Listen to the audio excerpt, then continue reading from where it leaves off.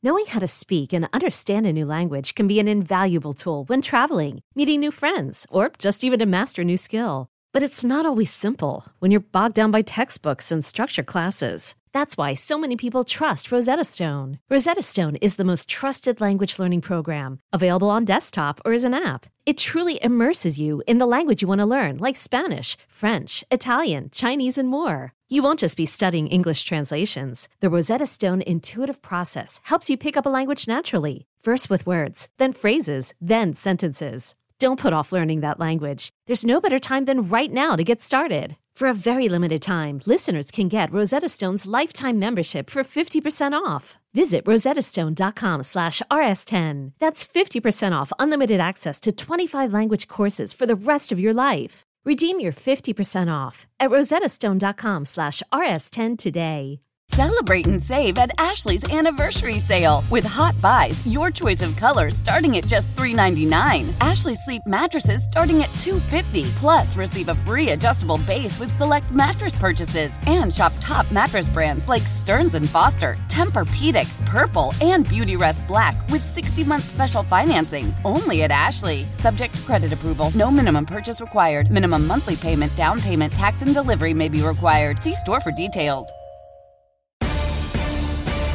Take Command podcast from Odyssey Sports. I'm Craig Hoffman. That's Logan Paulson. Speaking of defense, what's your big takeaway upon further review of the Commanders' defense and how they performed on Sunday? I think it fell pretty much right in line with my expectation for the defense, which isn't like that it was great, but it wasn't bad. It was somewhere kind of in the middle, right? There was some penalties in the secondary. That's a point of emphasis. You're going to see that kind of throughout, probably for the first 5 weeks of the season. William Jackson III, I think he fell down on a route. He got beat on a double move. Kendall Fuller got beat on a double move. And for me, people are messaging me saying, oh, like he played terrible. But I actually think he played physical. He had 8 tackles or something like that, William Jackson III. He was tight in coverage outside of maybe 1 or 2 plays. I think you say I feel pretty good about that performance. Are there areas, and I guess the reason I bring that up is he played pretty good, but there's 2 plays in there where if Trevor Lawrence isn't Trevor Lawrence, those are much bigger plays and maybe lead and most likely lead to points, right? And same thing with Kendall Fuller, right? So I think that's part of defense in the NFL in 2022 is you can't win them all. And one of the things I really loved about this game specifically is how the defensive line showed up and was able to help and protect the secondary from some of those issues that they were having. So I think that's something that really stood out to me. Montez Sweat, he didn't end up with a sack, but he was dominant against Cam Robinson, which is something that we talked about. And it was great to see him be that productive. Daron Payne, again, working those interior TT stunts with John Allen, was able to get a whole bunch of pressure. Great job. Casey Toohill, James Smith-Williams, guys were productive on their rushes. F.A. Obata had some productive rushes. So for them to cultivate that kind of pressure, and then props to Jack Del Rio as well, too, for developing a blitz packages that confused Trevor Lawrence and led to free runners. All that stuff is good. So I think game plan was solid. I think the play was pretty solid. And I think, but I do think that against better teams, they probably would be exploited a little bit more. So I think maybe this is a good one to kind of start the season out with, and they can learn and grow with some stuff and get in a better spot going into week 2. Yeah, I think that you definitely walk away with a win in this game in part because of who you're playing. That's true any week. So it's not like, wow analysis there. But, it is the kind of thing where it's like, you got lucky because Trevor Lawrence missed a touchdown and Travis Etienne dropped another one. And, maybe some things that you don't get away with against better teams. And is that better team the Chiefs? Definitely. Is that better team the Lions? Maybe. How much better does the team have to be than what Jacksonville in this very young state that the Jaguars are in? How much better does that team have to be before you don't get away with those things? I think that's kind of the TBD of this season where you have the much weaker schedule. Things that I liked from the defense were definitely include the blitz package. I love using Jamie Davis as a blitzer. I thought he was really effective in certain spots. Even if he didn't always get home, he got home with the one time and they wound up calling it back. But there's a couple other plays where Lawrence rushes throws and you watch it back and you're like, oh, 52's in the backfield right in his grill. That makes a lot of sense. I think Benjamin St. Juste had a great day as a blitzer. I know Jackson came at least twice off the corner. Like, what'd you make overall of the blitz package and their ability to, even if they're not always going to get home, to affect Lawrence in a way that ultimately helps them put up a winning performance? Yeah, I mean, I think the perfect iteration or perfect example of why it's significant is in the red zone. You know, Trevor Lawrence has Zay Jones on a corner route to Fuller, and he's open. He sees it, and he just has to kind of move his plant foot out a little bit and kind of fall away from a throw because Benjamin St-Juste is about to blow him up. You know what I'm saying? And it's just a subtle effect, but the ball is maybe 3 inches too high, and Zay Jones drops the pass. Jones dives forward and Fuller kind of falls on top of him.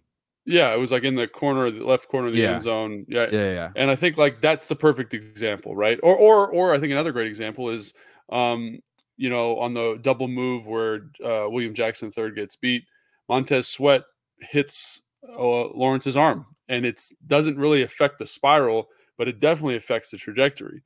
And so you see plays like that, and you're like, that's where the pressure, that's where the blitz is, that's where the rush philosophy really pays dividends. And that happened multiple times in this game, right? And, you know, you hear Tana, you hear Smoot, you hear, you know, Sean Springs, these guys that play defensive back, London Fletcher. He's like, you know, what makes good coverage? And the emphatic answer from those guys is good rushes. Now, that's a little bit of an oversimplification because rush does affect coverage. But I think in this game, the rush definitely impacted the coverage in a positive way. Like there was a whole bunch of times where, you know, Lawrence is stepping up.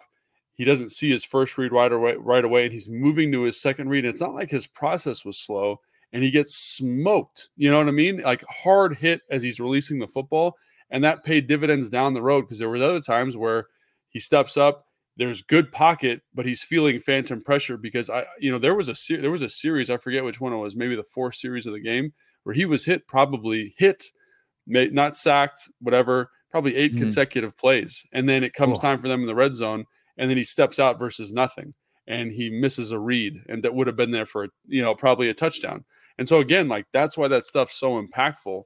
And so yeah, love the blitzes, loved how the guys executed the blitzes, love the line. The line deserves a ton of credit because they rushed very cohesively. Like there was a play, John Allen's sack actually, where Montez Sweat kind of goes off script, and the reason I think he goes off script is because John is in a 2-eye, which is inside the guard, and Montez is outside the tackle. So in a pass rush, if you're going to run a game, usually John would be outside the guard and they'd be kind of ready to run the game on the tackle. He's lined up inside the guard, and Montez Sweat just beelines through the tackle's inside shoulder. And John, through all of his awareness, looks up and then just reacts to Montez and is able to catch Lawrence, who's flushing out of the pocket. Like that is guys who've rushed together, like we talked about last year a ton, is like being on the same page. You can't be more on the same page than that because it looks to me like Sweat's just doing his own thing. John feels it in like an instant and says, I need to adjust to this and let's go. From a 2-eye, which is really tough to do. So again, like they just did a great job feeling each other out. You know, Casey Toohill and Daniel Wise, Deron Payne, they did an excellent job on the other side in terms of rushes and games. Casey had a couple pressures and hits. And Casey showed up.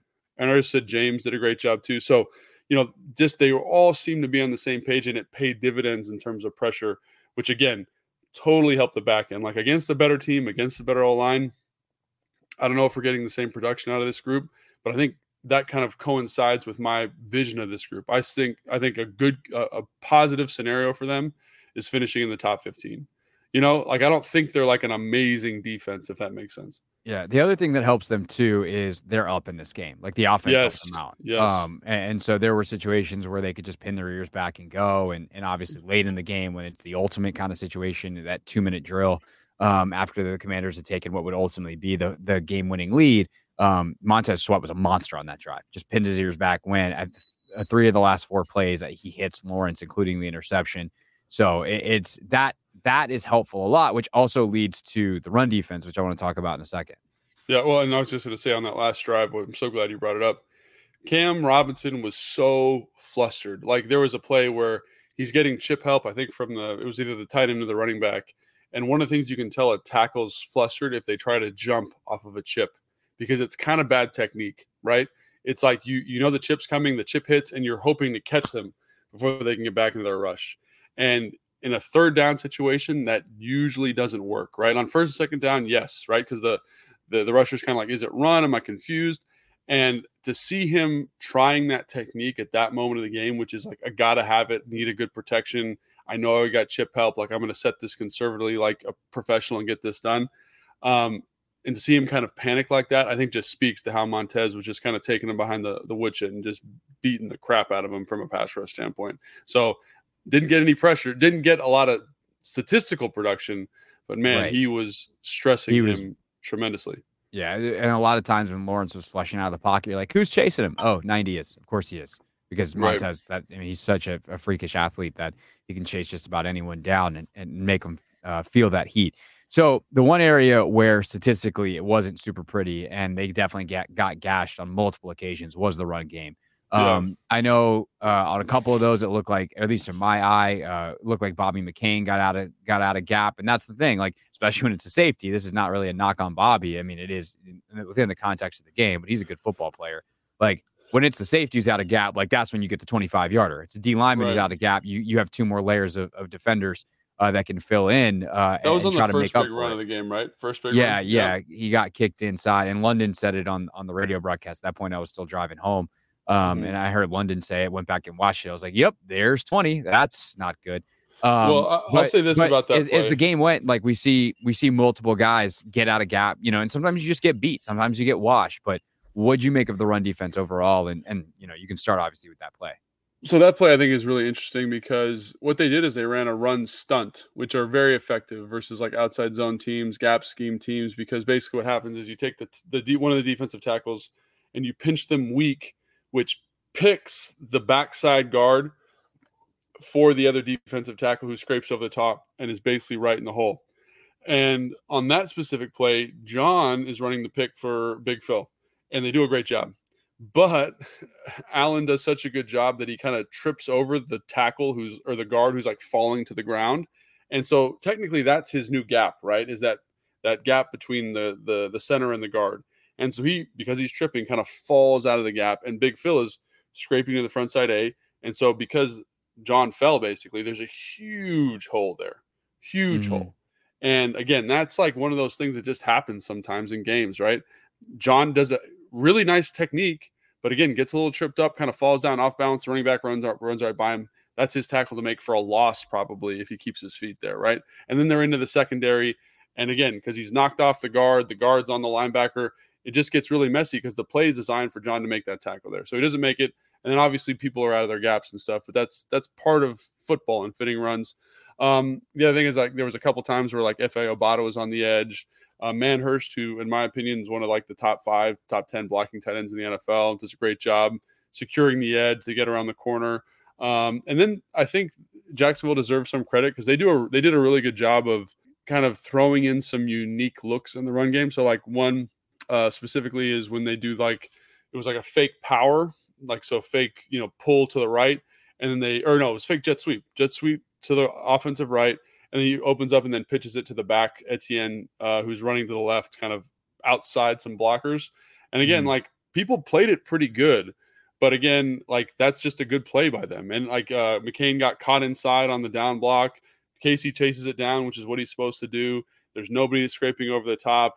It ends up being like a 15-yard gain, 20-yard gain. And again, that's like a kind of a unique look for the defense to be dealing with on a kind of a game plan specific run. So I guarantee you they'll get that corrected. That's something they'll fix. And yeah, I think that's something that'll be better next week. It was really cool for me to see Robinson, kind of watch him and just see how good he is as a runner for Jacksonville. Yeah, he did some really nice stuff. Player. And then Etienne's a good football player too. So hats off to them. And I think they deserve a lot of credit, but I think when you look at the aggregate, in terms of when they were effective, it was on a kind of a couple of runs and not every single run. And so I think that should be kind of kept in perspective. It was kind of like much like the coverage. Like, sometimes the coverage was bad, people falling down, and that happens in the run game too. Guys just get out of our gap, and that's one of the challenges of playing this this gapped out front. Is everyone needs to do their job like all the time. So yeah, there's not a lot of security behind if one guy gets beat or one guy slips or one guy gets blocked. You're just kind of toast, especially if that guy's the safety. And like, again, it's 2 plays for McCain And as you mentioned, there's the John Allen element in the front of the first one, but like those two plays where McCain can probably sure it up for, maybe it's still a 7-yard gain. Like you wind up giving up 45 yards of rushing because your safety gets blocked, and that's the nature of the defense. What'd you make of the line? Last thing on the defense real quick, Jamin and Cole. Looked like they had a bit of a mixed bag. Obviously, for Jamin, like he gets away with some stuff, right? Like he gets away with the ball to Etienne on the first drive. And his day looks very differently if Lawrence completes that. He does it. I think people generally I certainly look at the play where Christian Kirk gets him, and I'm like, that's a scheme design issue. I don't put that on Jamin. You can't expect Jamin to, and by the way, Christian Kirk, he may be worth some of that money. That was good football player. Yeah, we'll see. Week 1, right? But week 1, but like, damn, he can go. But he gets out there in space on Jamin. Like Ron even said it to a point after the game. He's like, yeah, Jamin could have done better, but like, we probably don't want that matchup. And so what'd you make of their days, both Cole and Jamin? So I think the one kind of issue for Jamin was the touchdown, or the almost touchdown to Etienne, right? He's funny because he's really athletic, but there's times where, I think on the Christian Kirk play, then maybe this is a better example. On the Christian Kirk play, like as near as I can tell, he's got safety help inside, but he's leveraged himself inside of the receiver. And he's, to give him credit, like athletically, like he held up pretty well in that situation against a guy who runs like a 4-3. You know what I mean? Yeah. For him to kind of shift his hips and change direction and keep those windows pretty small, like good for him. You know what I mean? Like good job. But you could make that better. Is it like specifically the one in the red zone? Leverage yourself outside. If he runs inside, Forrest is right there. Like, and use your help. And so like, that's one thing Ron said about him last year in coverage is like, he's tremendously athletic and you see it, but understand the structure of the defense.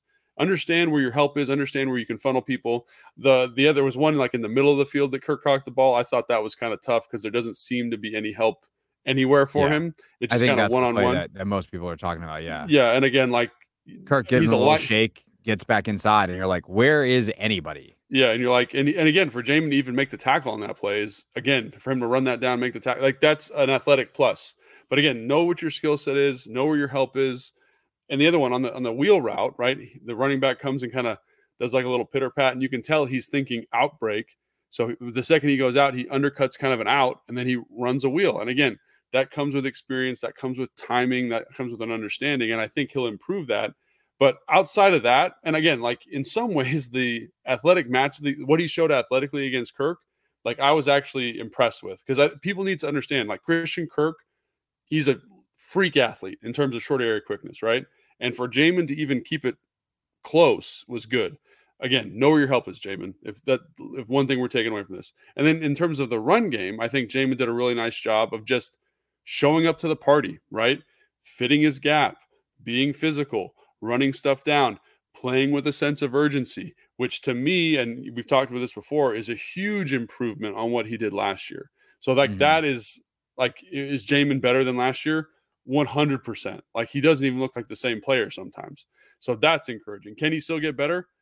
100%. Yes. And I think he will get better as he plays more and as he gets more experience. Ron's been emphatic about that this offseason in terms of he's a guy who just needs to see it. He's not a guy who does well in the classroom. He needs it on the field in the walkthrough. And that's what these are basically, is opportunities for him to improve, kind of see how offenses are trying to attack him and his skill set. Cole, I thought, did a nice job. He kind of had a quiet day. I think he just didn't show up in a lot of tackles. Just kind of did odd for him. Yeah, and again, like kind of quiet, didn't do a ton of stuff. And I think that's kind of characterized his preseason and his training camp. And so again, something to keep an eye on moving forward is where is that going? Again, he plays with good energy, plays with good physicality, and I think he's doing a fine job, but it's just about, can he start making some splash plays, I guess.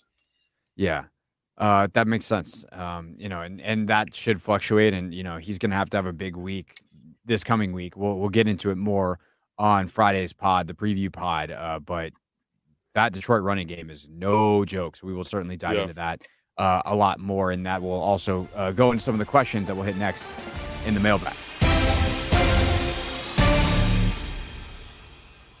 Old Man Winter here. If I had it my way, it would stay winter all year long. Short days, wind chill, black ice, and a good polar vortex. Oh, heaven! Wait, is it getting warm in here? Your cold snap is over, Old Man Winter. Spring has arrived. Spring. Spring is here, which means it's the perfect time to get away in the Hyundai you've always wanted. Visit the Hyundai Getaway Sales Event, where you can get great deals on all of our award-winning Hyundai models, like the tech-filled Tucson and Kona, as well as the spacious Palisade. Enjoy wherever you go with the peace of mind that comes with America's best warranty and 3 years or 36,000 miles of complimentary maintenance. But hurry in, these deals won't last. Add more joy to your journey at the Hyundai Getaway Sales Event.